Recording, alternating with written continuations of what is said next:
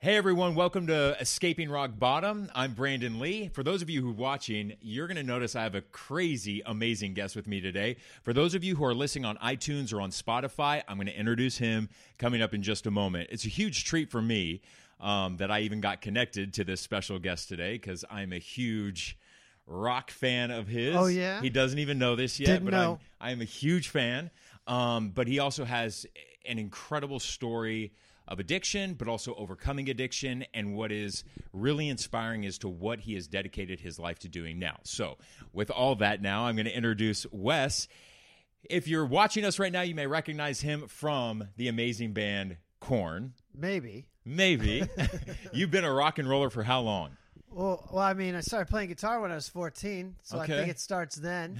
I didn't get a record deal until I was 25, which seemed like it took forever, but I guess 10 years is pretty decent, actually. Pretty darn good, I'd say. Yeah, so I was out touring. I was playing clubs probably in my early 20s, but that's not, But it was fun. It was fun, yeah. Right? I mean, because I think all of us, I sing in the shower and I don't have a good voice, but I think all of us fantasize about being part of like a touring rock band. The fantasy, yeah, I had to achieve the fantasy. So my first show, we played this club just to finally play, even though we didn't have a singer. My old band called Avarice, which nobody would ever know. But I told this girl who came, I go, you got to throw a bra on stage. Because my brain was like, that's what they do at rock shows. That's what they do in rock shows. Bras and panties. Just throw them up on stage. Make me look cool. That's what I told her to do. I didn't tell the band, I just wanted them to feel like it was a legit rock show. Okay, so talking about a little bit about the rock career in your early 20s, you're out there, you're living a wild life. I always tell people when I started using drugs, there was a lot of ecstasy at raves back in the day when I was a teenager. And I always tell people it was fun. I had fun at the beginning. Yeah. Like rocking, it was fun doing a lot of those drugs, going to rock concerts, going to raves. Yeah, there was a while it was working. Like for me, my story's a little different. It starts with weed in high school, and I was really shy, really insecure, and then we moved, and I felt very afraid, like, will I be accepted in this new school? Of course, I wasn't processing it to that intellectual level. I just had fear. Right. And so I hid with weed, and I found the stoners, and that was my crew. So that was the beginning, right, of me seeking to make myself feel better through outside substances. Yeah. And then that just continued and progressed. Interesting. When you look back, do you think that why were you shy? Like that's might be surprising to a lot of people because here you are like performing in front of millions of people traveling around the world. How can you be a shy guy? Well, I think and I have a lot of musician friends who are, maybe you call them insecure or they're shy or whatever. But there's some we talk about in recovery too, which is we need top approval. So we overcompensate. So a lot of people they'll tell you a story of meeting their favorite rock star and going, he was so mellow. It's like, well, what do you think? He's a maniac on stage. Like, rah! You think he's going to go, you know what I mean? That's my name. It's a persona. Yeah. And we're actors, not in the sense that we're not fake. It's you. It's a yeah. different version of you. Right. It's kind of no different than when somebody stops me and they're like, oh, like we see you on the news all the time and you seem like this, but then I meet you at the grocery store and you're like tatted up everywhere. And I'm like, it's a different me. Yeah, right? we have masks we show, right? We have the mask of how are you? I'm fine. Yeah. Right? And we can't always show our true self. Like if you went in a job interview, how are you doing? Well, I'm doing horrible. My wife just left me, and I'm really, we have some filters. Masks. Yeah, some masks we have to wear for society, and where do we draw the line? You know what I mean? So we play these different roles in different places. So for me, it was just always fear of being accepted. I didn't understand I could just be nice, and that's all I had to do, and the rest is up to God or the universe. It was more like this voice of like, I have to do something to make these people like me, whether lie or make up stories of like one thing I did right away. I was actually pretty good at guitar really quickly because I was obsessed. Like in my neighborhood of all the beginners, I was maybe arguably the best beginner, whatever that means. Right. But I still wasn't satisfied with that. And I would teach the other kids. But we used to have high-speed dubbing. This is cassette tape days. So when you're dubbing cassette tape, you hit this button and it would go extra fast. Yeah. I figured out if I recorded myself on there and then I high-speed dub, it would go really fast. So I would play really slow, like dear, near, near. And then I'd high-speed dub it, and then I'd call my friend, hey, what's up, Steve? What are you doing? My skills. And then it'd go, he's like, is that you playing guitar? Yeah, bro, I'm just playing. I'm just kicking back. Yeah. That was my insecurity manifesting. That's amazing. When you reflect back and your young rock and roll stage, when did it start to get a little bit out of control? Was there ever a time where you're like, all right, things are starting to get a little too wild? Well, I always had a gear that was a little bit too far than everybody in weed or drinking, right? And it wasn't every day I smoked weed pretty much, but I was always the guy who's a little bit too drunk, and I didn't understand. I'm like, I'm just drinking like you guys. Why are you giving me a hard time? But when it really, and I was, they talk about addiction, how we try to prove we're not addicted, which once you're trying to do that, then you might realize you have a problem, because people who don't have a problem don't have to prove they don't have a problem. But anyhow, so I would stop weed or stop this or cut back on that. But what happened is I had all these bands that really didn't do anything. And then when Head, we formed from a bunch of different bands, and we were lost with our direction. And our songs were horrible. And then I met some people who were doing meth, and I came home drunk, and I had to go to rehearsal, and then I caught them snorting something. And, of course, I'm like, I'll do that, whatever it is. Yeah. They told me it was heroin. Suddenly, I'm like spazzing out, and I wrote 2 songs on the way to rehearsal that were really sick. They were cool. One of them made the record. If you know Head PE, it's called Firsty, because that's the first song I brought in that day. But meth became my muse, so that's when it kicked up. So, we talk about, like, for example, like recovery rooms, maybe 12-step programs, how old and crusty people are. Mm-hmm. But this day and age, they're young. And Very because young. of the drugs, pushes you through your ism, if you will, more quickly through the stages of addiction. I think if I stayed on whiskey and weed, I probably would have gone a long time before it got too bad. I love that you say that. Because I tell people, very similar to me, when I was doing GHB, I sustained GHB for a good decade until some dude offered me a meth pipe. Yeah. And I'd stayed clear from it because I saw what it did to some of my friends, but my inhibitions were already down. Yeah. I smoked meth, and the moment I hit that pipe and I looked at myself in the mirror, like, I felt invincible, but at the same time, I was like, you just met your match, buddy. You're fucking going to go down like in flames. And 6 months is all it took for meth to bring me down. Had I just done GHB, I probably would have prolonged another however many years. Right. And we addicted people will trim our life and lower our expectations to make our using okay. Mm-hmm. Right. Well, I didn't call in sick to work. Right. All of a sudden the bar gets set real low, proving we don't have a problem. Yeah. But here for me on the other end, I had all these bands, we're trying to get the record deal. It was more like that in the old days.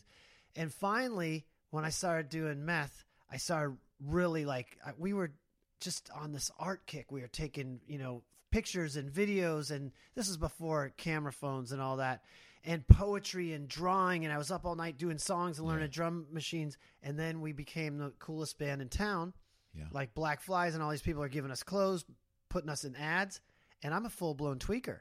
So how are you going to tell me I got a problem? My dreams are coming to fruition, which I love to share that, because I'm not giving credit to meth at all now, but then I wouldn't hear I had a problem. How many people... Because it was working for you then. How many people are super successful in life with horrible addiction problems? There's been politicians who are famous, like Winston Churchill, drank a lot, whatever. And he was, prime minister. I think that's his title. But so the point is, we can't fool ourselves with some measure of success proving we don't have a problem.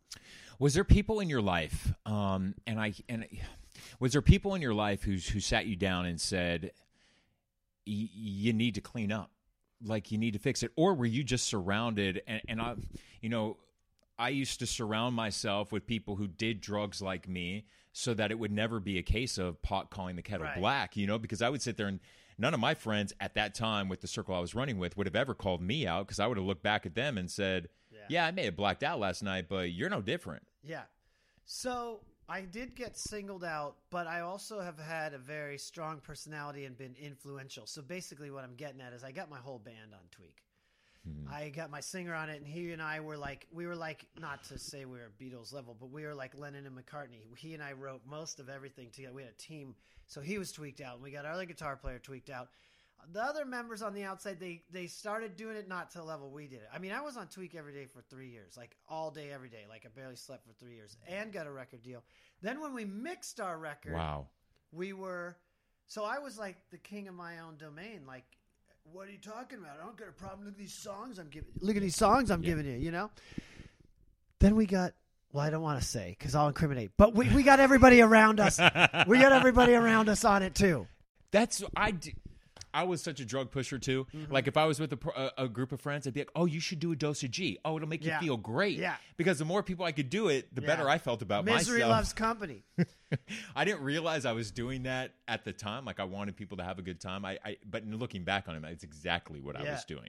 Yeah, my drummer, he actually was cool in the beginning. I was just getting into Tweak, and he saw me change, and he said, when does it all end? And I was like, what do you mean, when does it all end? But now that I'm sober, I totally get it. So if you're out there struggling or thinking about it, when does it end? Like, when does it stop? Like, because you know how we love to say, well, I love to get drunk. I'm choosing to be this way. Okay, how long are you going to choose to be a drunk or a tweaker or a dope shooter? What are you going to be? Like a 60-year-old person that, does whatever you're doing? Well, what was it for you? At what age and at what time in your life did Wes hit his rock bottom? Dude, it is a long, gnarly story, but I'll try to get... So when we get out on the road, after a few years of doing meth, and we're out on the road for a year, I started getting off the meth and thinking, that was the problem, right? It's the heavy stuff. But I was still getting singled out as a drinker, but nobody was like, you're an alcoholic, because, I was by the textbook version, but not by society standards. I wasn't like, well, I did probably pee myself a couple times, but you know what I mean? I wasn't a bum on the street. I was a rock star or whatever. Yep. So I was trying to control it and having some measure of success, like getting it down to just drinking a little blow, right? That's okay. That's okay. That's what band guys do. But when I finally left my band Head, because it was just not going well at all for a bunch of other reasons, not just addiction, just we weren't getting along. Anyhow, I got a job with my brother, and I was so depressed that I went back to meth, and I had one of my, we talked about the lesser companions we hang with. My buddy, he goes, man, this is your problem. You're not doing meth with this. And he held up dope. He held up heroin. Yeah. And I was like, oh, you're so smart. That's why meth went so bad years ago. If I just mix meth and heroin, it'll be much better. And we talk about that in addiction, too, where it's like we have these ideas based in, quote, sound reasoning. Right. Right. We think it makes so much sense. And so many of us do. Like, well, I won't drink whiskey. I'll just, get a wine enema and I'll be okay. Whatever. Yeah. So that was the beginning of the end. Don't try a wine enema. No. Yeah. Unless you want to each their own. But I was working with my brother. I was just destroyed. I didn't know who I was anymore. I didn't have my career in the band, and I was doing an office job and doing meth and heroin, trying to be like, audio gear, this is Wes, can I help you? It was brutal. So I went to my brother, and I finally had to break down and tell him what I was doing, because I was wearing like full makeup, trying not to show the bad. I was getting really weird. Yeah. When people are like, how are you? And you take it as, they're going, how are you? And you're taking it as like, how are you? And you're like, I'm great, dude. And they're like, no, dude, how are you? I was getting a lot of that. So I told my brother I was going to quit and get it under control. And he was like, yeah, drink a little, smoke some weed. But what was happening is that was kicking in my allergy. I would never had a problem with Coronas, it seemed. Yeah. But I would drink a Corona after a week sober and be at the dealer's house going, what happened? Yeah. So I failed every test to change it on my own, and I ended up in a rehab, and that's when they taught me about my disease of addiction and the allergy. When I consume anything that changes how I feel, I get the phenomenon of craving, and I want more, whatever it is. Yeah. No, I'm right there with you. Identify with a lot of that. And and that's the thing, like we tell people all the time, like I tried, before I was ever introduced to a 12-step program, I naturally tried to stop myself. Like I would go on a weekend bender. Palm Springs was my devil's playground. That's where I chose to do all my devil's work. So I'd go out there, get high on meth for a weekend, and I'd come back and be like, okay, I still had my job, I still had my house, and I still had a car, and nobody knows, so I'm okay. But as long as I only do that partying once a month. And then like I would come home on Tuesday after crashing hard from partying all weekend, and I'd physically beat myself up, like just so pissed at myself that I allowed myself to do some of the things I was doing high, and would physically beat myself up in front of the mirror, crying, saying I'll never do it again. Well, by Friday I would start to feeling good again, and then all of a sudden how the hell did I end up back in Palm Springs the following weekend doing the exact same drugs? And it wasn't until I went into recovery that I realized that I was truly trying to stop on my own, which was never going to work. That's the powerlessness. Right. And sometimes when I work with people who are new or whatever, and we do Rock to Recovery, which probably we'll talk about later, but we're in treatment centers, and some of them are like alternative, some of them are 12-step, some of them are smart recovery, whatever. But there's certain people that would say, we'd go, well, how are you going to stop? And they'd go, I'm just going to do it on my own and remember how bad it was. And I'm like, that never worked for me. Maybe it'll work for you. Right. But it didn't work for me. Because how far is a bad memory going to take you? A week, a month, 6 months, a year? What about at 3 years when it's a distant memory and you're just like, and you aren't working anything, you don't have the tools to rely on, or the people that I always say, the people in my life, which I'm sure you probably relate, the people in my life today, 99.999% of them never knew me when I was a druggie. The majority of the people in my life today all know the sober me, and so I just share a war story now and then and like get the look of shock on their face because they're like, you are the most in control person we have in our lives. That could not have been you. Yeah. I'm like, that's the program. Yeah. I do want to talk about Rock to Recovery, because I think it is so incredible. The reason, Wes, I started this podcast is I'm trying to end the stigma, the stigma of addiction. It exists. I've been denied recently a job with CBS News Network. I was offered the job. They found out I was writing a book about addiction, and they pulled the contract. It all goes jerks. It all goes back to the stigma that's still the stigma that still exists. But this podcast is all about giving people a sense of hope, because there's not enough stories of hope with addiction, especially when we're dealing with hardcore drugs. And so I love what you're now doing with Rock to Recovery. Explain what Rock to Recovery is and what your mission in life now is through music. So when I was playing with Korn, which, by the way, I only got that gig because I was sober. Right? What? So I was, that's an important part in terms of the context you're speaking of. So I crashed and burned with Head, and then I got sober after that, working with my brother where we were at my story. And then I never thought I'd do music again. It didn't make sense. And I was like, I'm not getting in the van, dude, at like whatever I was, 38 years old at the time, and starting over at that low level. Right. But then I started really having this feeling like, man, I just feel like I am supposed to be up there playing, like weird, more than I wanted to. I felt like that's where I was supposed to be. And I started meditating and praying on getting back into music. And I started doing this awe meditation for manifestation. It's a Wayne Dyer one. You can look it up, awe meditation. Okay. And I started awe meditating on getting back in the music. And within 10 days of that, Korn hit me up to come play with them. And they hit me up because they wanted a sober guitar player, because the guy they had, who was a fill-in guy, was drinking too much and hiding it, and they were like over it because they had been there, done that. That guy's now dead, by the way. God bless him. His name's Shane Gibson. He was an Uber shredder, great guy. He just drank himself to death very quickly at a very young age, after he was out of the band, and so. That was all because of that, being sober, getting that gig. And I toured around the world totally sober because I had a program of recovery that showed me how to stay safe, be safe, and not want to drink. I didn't do it my first day sober. It was almost about 2.5 years. But the Korn gig was going away. And I had already left the band world once with Head PE, but then I wasn't sober, so I just ran to my brother and the first job I could get. This time I had some spiritual tools. And what they say is you can pray for yourself if others are to be helped. So there's this part of me that wanted to be in self-pity, like, I have the raddest gig ever, Korn, and now I'm going to lose it because the original guy is coming back, and I'm 40 years old, and I don't have a job, and I'm sober, and I'm I'm a broke musician. Poor me. But instead of doing that, I was like, all right, God, if this is who I am supposed to be, clearly I'm supposed to be sober, and clearly I was called to play music. The key that changed my whole life was, from that prayer, how can I help others and make a living? So when I put it out there asking the universe to be guided, then it was like, you need to help people with music. And that's when I remembered my time in rehab, how there wasn't music in my rehab. And I wanted to create a program that could change all that. So that's what Rock to Recovery is. And I pitched it for 6 months probably before everybody would go, that's a great idea. Yeah, want to hire me? Nope. Right. So I pitched it for a long time. By the way, I founded the organization on 12/12/12, so I think I got magic powers from that. I like that.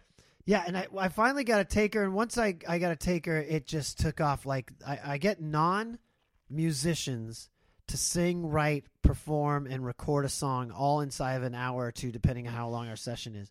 Somehow, it was right in my wheelhouse of abilities that I know how to disarm people, meet them at where they are at. Everybody says they're not musical, but really everybody is. There's like 98% of the world is musical on some level. And, you know, you just need a few notes, and everybody puts in a little part. And by the end, I will take a room of 10 or 15 people, and they will all be singing and playing. And then we'll record it. A song we wrote together from our hearts, our words. So it's their song by them, for them. And so when therapists would walk by the room and see, like, whatever Billy, the junkie who won't talk to anybody, singing a hook that's like, I'm not shooting dope today, or whatever it is, they're like, how did you do that? Right. Because music's so disarming. Yeah, and it's something that connects us all. It connects us all. So because of what we're doing, we just had so many people interested in our services, and now I have a staff of 12, and we just launched in Oregon, and we're in Nashville, and we're in San Diego, Orange, LA counties, and NorCal. So we're all over. We do probably about 500 sessions every month now. Wow. Yeah. That's incredible. And I read a few articles that you had been interviewed in, and you really talk about, which I think is really cool, you talk about how it really gives you kind of service work, right? Being able to compound what you're passionate in, music, and still, I know for me, by even doing stuff like this and, you know, sharing other people's stories and sharing stories about hope and addiction, it gives me a sense of purpose in my life. And, huge. And I always say keeps me sober. And it's a very simple thing that we learn in any 12-step program is that it's the actual act of service work for somebody else doing that, which actually keeps me, allows me to keep the gift of sobriety. Yeah. So there's a couple things there. I think, you know, all humans are kind of messed up in their own way. Mm-hmm. Not like, you know, we all have our challenges. We're imperfect. Absolutely. And that's okay. But us alkies, us drug addicts have certain things that are more challenging on greater levels. It seems like the outside world tends to be a little less selfish. They get that, like, hey, let me help other people thing. I'm talking broad strokes here. Right. Whereas an alcoholic and a drug addict who's suffering and just trying to keep his life from completely crumbling gets in what I call survival mode. And It's about me all the time. What I need this, and you don't get me, and I'm a victim, and right? Right. So, yeah, right. What you're saying is I have to get out of self and help other people. And then when you start seeking, you start getting these little nuggets of information or these realizations or these experiences that show you, you're not just hearing it, but you're witnessing it in your life. And what I have learned, because I got to play with Korn totally sober, and that was amazing. 80,000 people. It's great. But there is nothing like the fulfillment of watching people who were sick and hurting and bummed out and like just hating their day in rehab be transformed, and getting a letter from somebody going like, that was the one thing that made me stay in treatment. Yeah. And what I heard afterwards, which helped put kind of a title on it, is what it is instead of searching for happiness where we're like, where is it? It's over there. It's the car. It's the girl. Yeah. It's the money. I was taught that it's not happiness we're looking for. We're looking for fulfillment. And when we're fulfilled, then we're happy. God, I love what you're saying. I love this message. So for me, it's finding fulfillment. So when I'm out there helping people, you know what I mean? That gave me joy. Otherwise, I'm getting chills right now. What are you looking for in happiness? Like to laugh with your friends? Okay, that's cool too. But so when we can be of service and help others and just leave with that filled heart. Dude, so I love that message because I was just having a conversation with even my agent recently, and I have told people since launching this podcast in January, 5 episodes in, recorded about 12 already, I have told my friends, I said, listen, I feel more fulfilled doing these podcasts and sharing these stories than anything I have ever done in news. And that even overrides every Emmy Award that I have ever won for any story that I've done in news. It overrides every accolade I've ever done because I've never felt more fulfilled. And I still love news. I'm going to get back into it. But I've never felt more fulfilled doing this and sharing these stories. And I am not making a single dollar. Yeah. I'm not getting paid a single dollar to do it. But it is a beautiful life lesson that I'm learning now into doing something I'm so passionate about and wanting to help others has given me so much fulfillment in my heart. And it's energy. I think a lot about energy equations, and I'll try to explain this in the sense that in band world, it's like you keep needing input. Like, I need you to praise the show. I need you to buy the record. I need to know. And so I have to have all this stuff coming at me, and it goes away very quickly. Like, good show. Great. Good show. I need more. And you're in a constant, like, bring it to me. Fulfillment, it starts from here and it's shooting out, right? When you know you helped somebody or it's like it comes from here, it goes out, and you don't need more. No. And it lasts a long time. Yeah. So the high doesn't go away in a second, like a cheap date or something. The next day you wake up and you go, man, that was such a cool day yesterday, and you can ride that high. Yeah. And then what I loved, because I feel like sometimes if you're a newcomer or somebody who's looking like, oh, what are they talking about? I just need to stop shooting dope or stop drinking whiskey when I wake up. If you could just imagine that everything you've done bad in your life, or you feel bad, or the shame and guilt is exactly how you're going to help somebody. And you have this great opportunity, right, to turn it into a force for good. I always say that addicts at our worst, we're liars, cheaters, thieves, and manipulators. Addicts, when we are treated and we are in working our act, we can use our superpowers. Yeah. We're very brilliant people. Yeah. We can use our superpowers for good. Yep. And that is the crucial turning point in becoming, in your active recovery, is when we're using those powers for good. Yeah. And I want people to understand this from you, because they're going to see that you're a rock guy, is that I know for me, when I first got sober, I honestly thought I would never laugh again. I would never have a good time again. I'll never bellyache laugh. Yeah. And what I have learned in recovery is that I have laughed harder. I have more joy. I wish I could go back and tell my younger self, dude, you will enjoy life tenfold in recovery. And that has been my experience so far. Yeah, and I love this topic because it's the insanity. They talk about in some literature, like, our alcoholic life seemed the only normal one. We're in full flight from reality. The thing is like, people come in and they're like, yeah, I don't know about sobriety.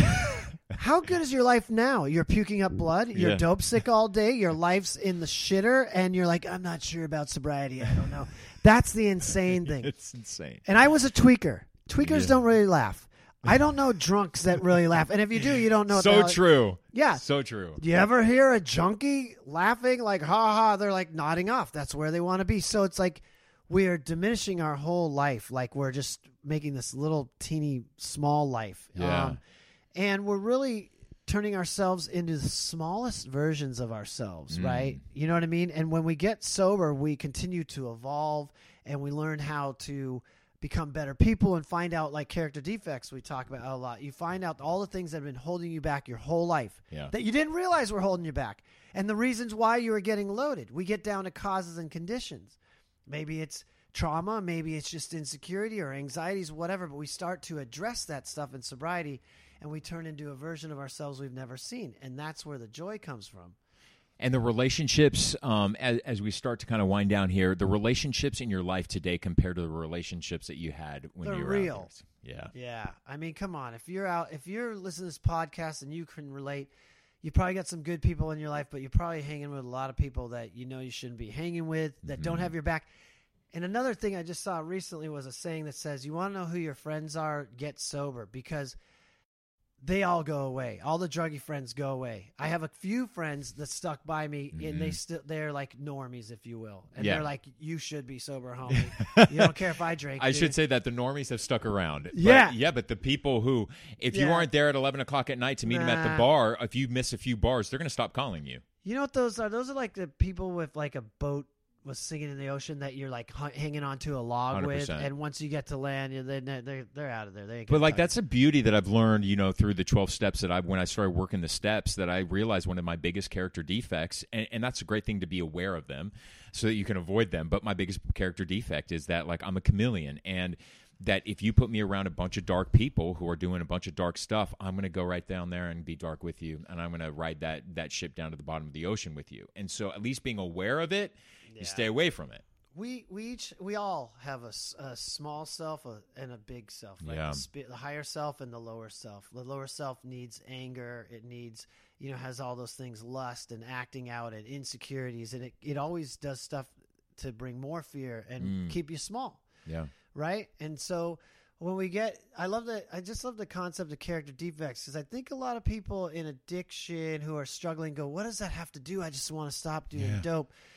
But really, those are the reasons that made us get loaded. Totally. And so once we have those in check or know how to look out for them, the high becomes just life. Yes. We don't have to anesthetize ourselves. Yeah.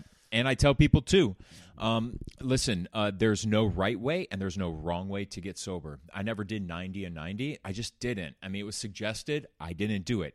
And the moment I went, and I never went to treatment. I never went to rehab. I went to an AA meeting, and that's how I got sober. And in the 9 years I've been sober, relapse is not part of my story. It doesn't have to ever be part of your story.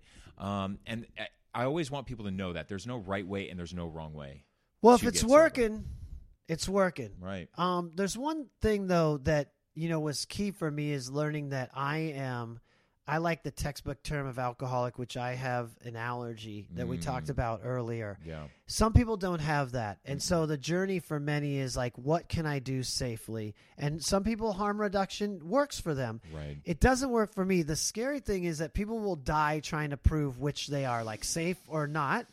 Yeah. And so I heard a speaker say once, if you have a drug or an alcohol problem, you quit and your problem goes away. But if you're an alcoholic, if you're an addict like I am, when you quit, now you're stuck with the problem of yourself. So if when you quit, you're miserable, then your problem is probably much more than just drinking and using. If you hate how you feel sober, if you're restless, irritable, and discontent, that's how I was. And that's why there's programs of recovery. Totally. Because they're not teaching you how not to use at all. They don't even talk about that. What they're doing is letting you change your person, yourself, your makeup. So you feel so good and you love yourself so much, not in like a staring at yourself in the mirror, like, hey. but you love yourself enough that you don't want to get loaded anymore. Okay. And lastly, how can people reach out to Rock to Recovery? So we're on all the social medias and the interwebs. So it's Rock, ROCKTO. It's TO Recovery. We're on Instagram. We're on Facebook. We're on, you name it. We have a website. You can also find me. I'm Wes Geer, 7 letters, WESGEER. I'm all over the interwebs too. Reach out. A lot of people do. They love to share stories or ask for help, and that's, like what you're doing. Together, right? We can overcome anything, and that's how AA was founded. The first thing they found is like doctors and people trying to talk to alkies and drug addicts wasn't working, but one druggie to another, one alkie to another. Cuts right through.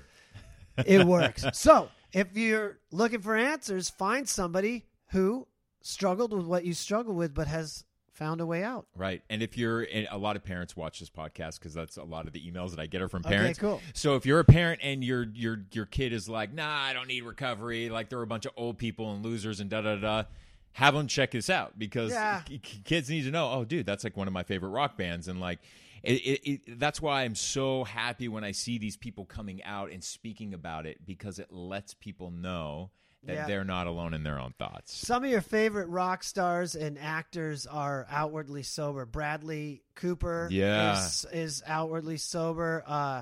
Who am I trying to think of? Oh, no, I forgot. Darn it. But there's a lot. There's a lot.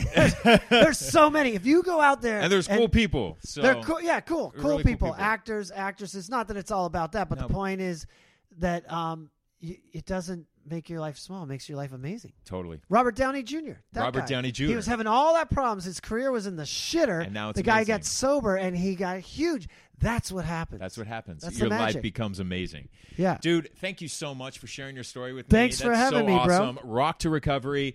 Check it out. Also, you can check out Escaping Rock Bottom, this podcast, on Spotify, iTunes, Google Play, on YouTube, and my website, escapingrockbottom.com. We'll see you back here next Wednesday.